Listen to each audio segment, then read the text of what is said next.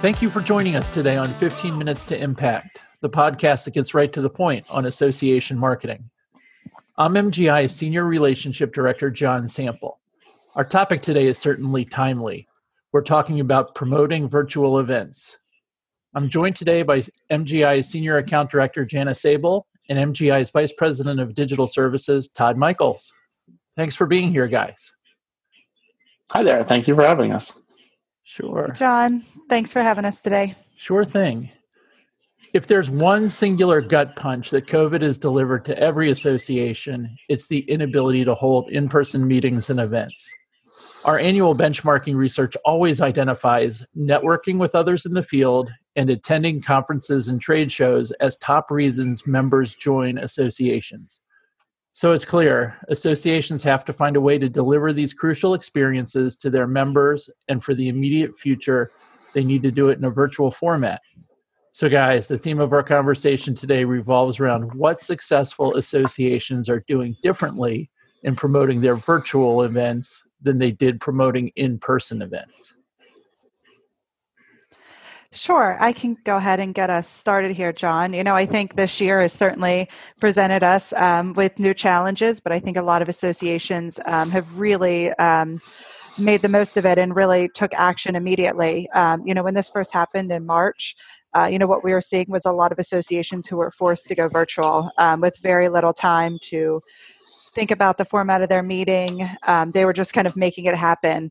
And I think that's great. The quick response of associations was wonderful. But as this pandemic has continued and the necessity for virtual events continues for, we don't know how long, I think associations now are really starting to get a better handle on it, a better understanding of what their meetings are going to look like, and have really started to plan for a virtual meeting. So I think, what we've seen is some really successful events. I know initially a lot of people I've heard from different associations are, this won't work for our conference. We need to be in person. We couldn't do this online. But what we're seeing across a lot of associations that we work with they are working, and they're working very well. And so, one of the things we wanted to talk about today is they are working. So what sort of marketing and really focus on online marketing to get people to start attending and get excited about these virtual events? Yeah, and it's very easy to say that, by definition, a virtual event should have some sort of online advertising to go with it because it's all kind of, taking place in the digital space. And one of the great things about digital marketing is you can get it up and going very quickly. And it's been an effective channel in the past for physical conferences, and it has also proven to be effective here for virtual conferences. But, to Jana's point, when we first kind of all started retreating from our offices back to work in our homes, and, our association clients had to make that pivot from a physical conference to a virtual conference, particularly for our clients that had, conferences that were supposed to happen inside of 2 months. Very quickly had to move to a virtual event, and then we also had to very quickly get campaigns up and going. But the good thing was, a lot of the things that held true before for physical conferences, a lot of those good practices still worked in online. We just had to make some tweaks and adjustments in some key areas, but we still found a lot of success. Well, tell me a little bit about the things that you have to do differently in terms of paid online marketing to promote a virtual event. Sure. We've certainly done a lot of online campaigns for physical conferences over the year here at Marketing General. We know what the recipe for success looks like for a good mix online. Reaching out to your past attendees is always a good tactic, whether it's physical or virtual. Remarketing, reaching out to people that visit your website. But, if there's been a shift, and this also depends on the nature of your conference. I know there's some associations where you have to be a member in order to join the conference, and then there's some where you don't. And then some associations are also kind of loosening up these restrictions now that things are virtual. From my side of the fence, doing digital campaigns, search campaigns are much more effective right now for a virtual campaign than what I used to see for a physical campaign. And I think that has to do with the nature of what's happening. People are still, even if they are a member, then, maybe they're not going to your website, or maybe they're not reading your emails. They are certainly turning to Google and searching for your association's conference, because maybe if it's next year, they might be thinking, well, maybe we can do it physical, or, there still is quite a bit up in the air, and people's behavior is, let's go to Google and find out. Whereas before, with physical conferences, Google search could work, but it was generally kind of down my list of the things that I knew would work well. So there has been more of a focus there.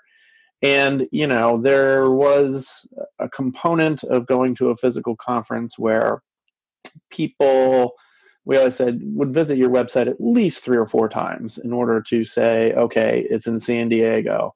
The conference itself is $1,500. A hotel is going to be $500. A flight's going to be this. And they would have to kind of put the math together, go to a supervisor, get it approved, get the time, and a lot of that is now cut out with the virtual conference. So there may not be as many touches coming into your website. So you kind of have to factor all of that in together when you're thinking about your channels, your tactics, and how you want to put this together. So, reaching out to prior attendees is certainly a given. First of all, they have the behavior you're looking for. And they're probably also going to be more interested doing something virtual, since they kind of know the game, so to speak, with attending your physical conference. And then you also want to make sure that you have some sort of paid efforts for the people that are also actively searching out and may not be coming right to your website. Excellent. So the tactics are a little more nuanced. How about the messaging? Has that changed? Yes. And Jana and I were talking about this just the other day. In the past, it was all about, a lot of it was the location, and we know a lot of associations would run their conferences here in Orlando, where I am, or Vegas, or somewhere out in California, somewhere, that was kind of a popular tourist destination, and you could factor that into your messaging. Whereas now that's not so much of a selling point. Whereas, certainly featured speakers, that was always something before that you wanted to get into the messaging. But I'm seeing with these virtual conferences that maybe the speakers, for lack of a better term, are more important when it comes to the messaging and maybe the messages that they are delivering at the virtual conference. Do you agree with that, Jana?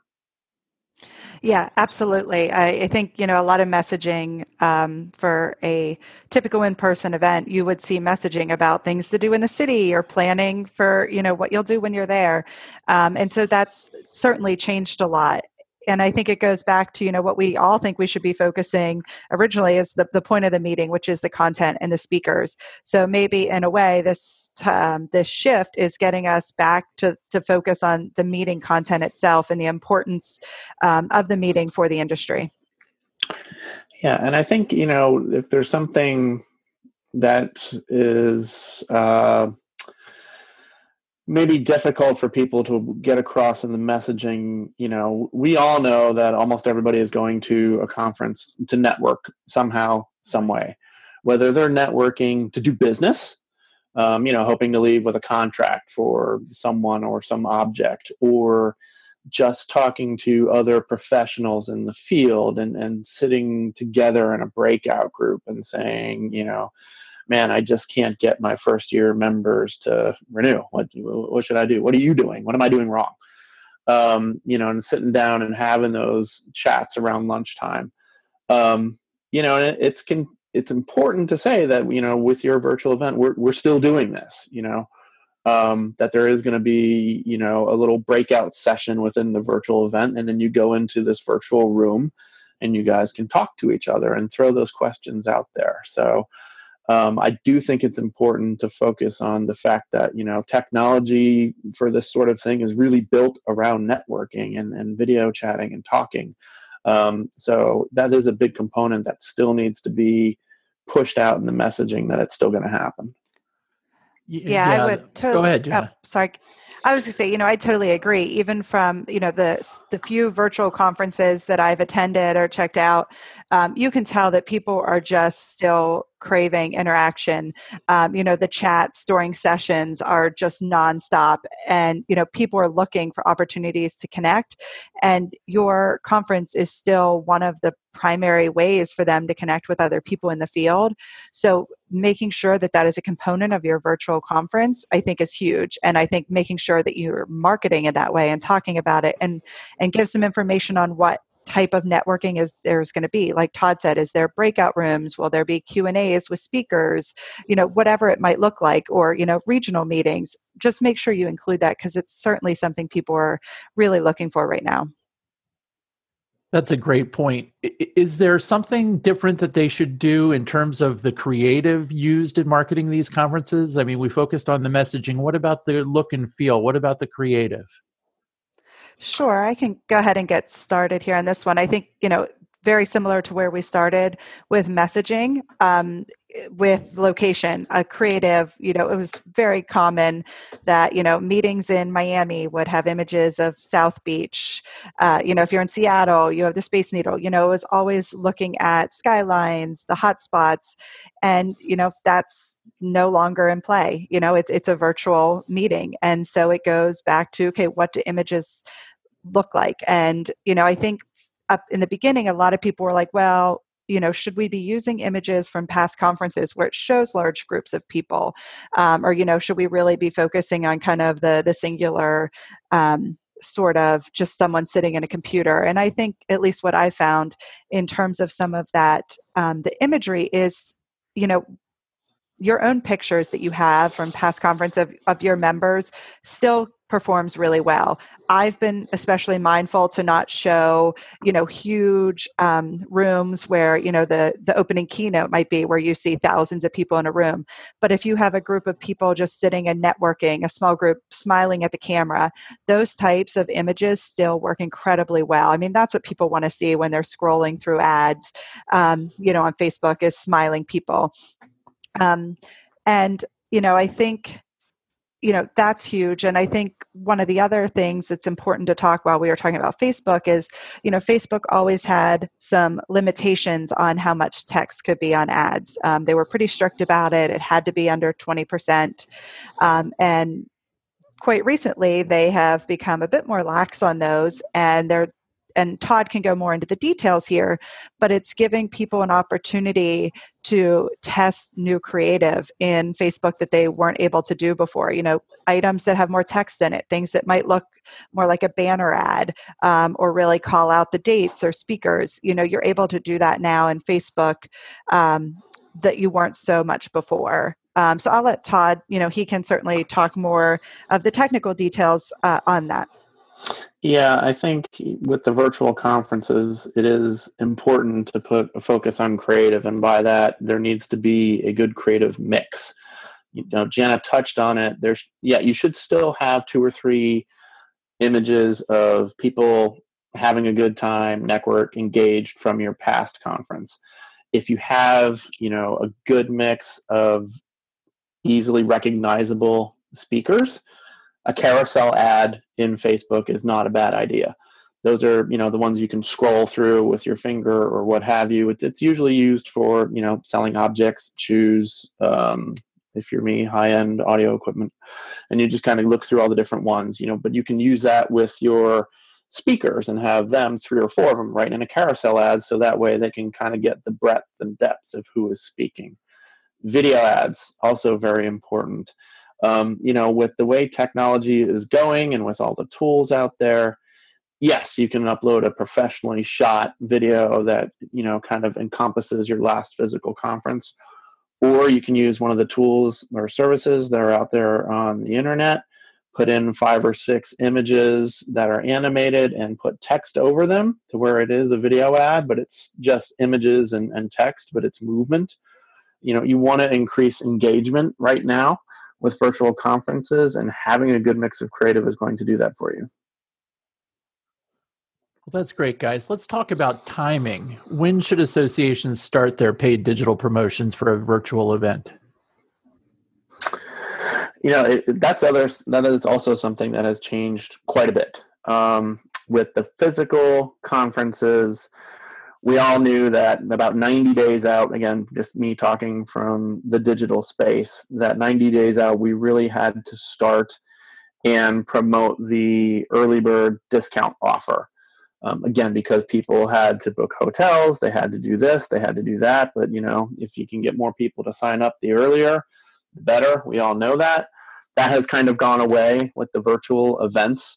And we definitely see a big push in that last week for everybody to sign up because they don't have those sorts of headaches and sorting out flights and this and that, the other thing. But that doesn't mean that you should wait until the last moment. You really should start about 45 days out.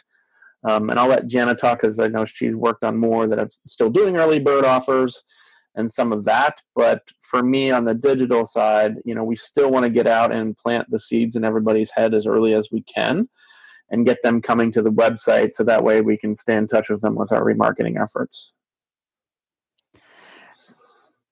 Sure. So I'm kind of happy to pick up there on what Todd was talking about in terms of early bird. What I saw and heard from a lot of people early on was getting rid of early bird deadlines. It wasn't something I'd recommend because if you go back to marketing basics, having some sort of date and a sense of urgency and a deadline is always likely to increase your response rate. So my recommendation and people that I'm working with is to still have, whether it's an early bird deadline or some sort of deadline that you can push something to create that sense of urgency. And what I've found in clients that I'm working with who are doing an early bird deadline is that it still works and it's still working quite well. I was working with one group who had an early bird deadline that was about 6 weeks ahead of their virtual event. They were uncertain about how it would do because from what they've heard from similar organizations to theirs is that people were waiting to register to, Todd said the week before or the day of. And so they weren't sure how it would work, but they actually, leading up to their early bird deadline, hit their budget goal for the year for the meeting. And so, 6 weeks out, they'd already hit their budget goal. And now, we are kind of in the advanced registration, if you will, similar to what you'd see with an in-person, and the registrations are still coming in. And, from what we've heard from other groups, we're still expecting to have that last week kind of push. And even what we've heard from other groups and that we've seen is that with a virtual conference, people can really join at any time. So, it could be the first day of the conference and they're on Twitter and they're following the hashtag and they see people talking about something and they're like, oh, wow, maybe I should join this. And so they can, just register and kind of attend the day of or the second day, which is not always something that you're able to do, when you have to travel across the country or whatever it might be. So I think in terms of messaging, it's something that you can really start, as early out as, you want. For this particular meeting, we did start about 90 days out. And it worked really well.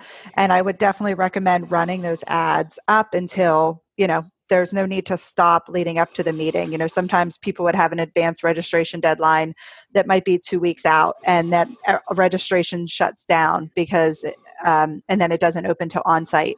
But I think where we're at with virtual meetings, keep registration open to the day that it starts and keep it open throughout the event because you never know what someone will see on social media or hear about that they might want to register. Yeah, and I'll add, and it probably doesn't need to be said because it's obvious, but, before you would have physical limitations with your conferences and with the virtual you don't, which is another reason to keep your ads running until even the day that it starts.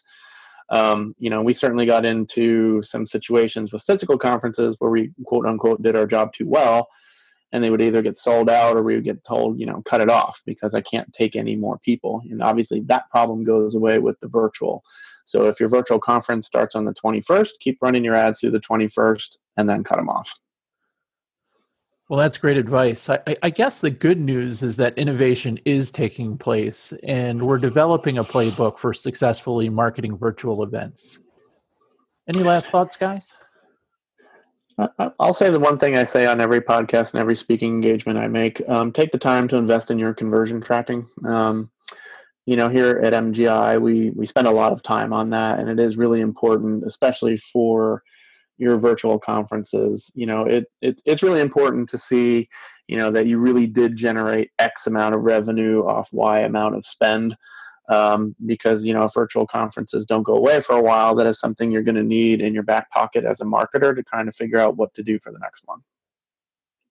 Great advice. Yeah, and I think, the last thing for me is, I think this is an opportunity to reach new audiences. And I think the online marketing makes it easy to do so. I think what organizations should be doing is, look at your competing associations or organizations. Are they having their meeting? Because if not, they could be looking for a meeting, and your meeting could be the one that kind of fills that need for them. So, keep an eye on kind of your space in the association world and in the industry, and see, who's having meetings, who's not, and, really try. And I think it's a great opportunity to really grow engagement with your association and reaching new people and getting new people engaged in your annual event. Boy, that's great advice. This is the 12th episode of 15 Minutes to Impact, and we've been thrilled with the response. Todd, you might not know it, but the episode we did together on digital marketing in the COVID-19 era is the #1 most downloaded episode so far. So it's all you, John, not me. If you haven't heard it, it's certainly worth a listen. Todd, Jana, thanks so much for your help today. Thank you.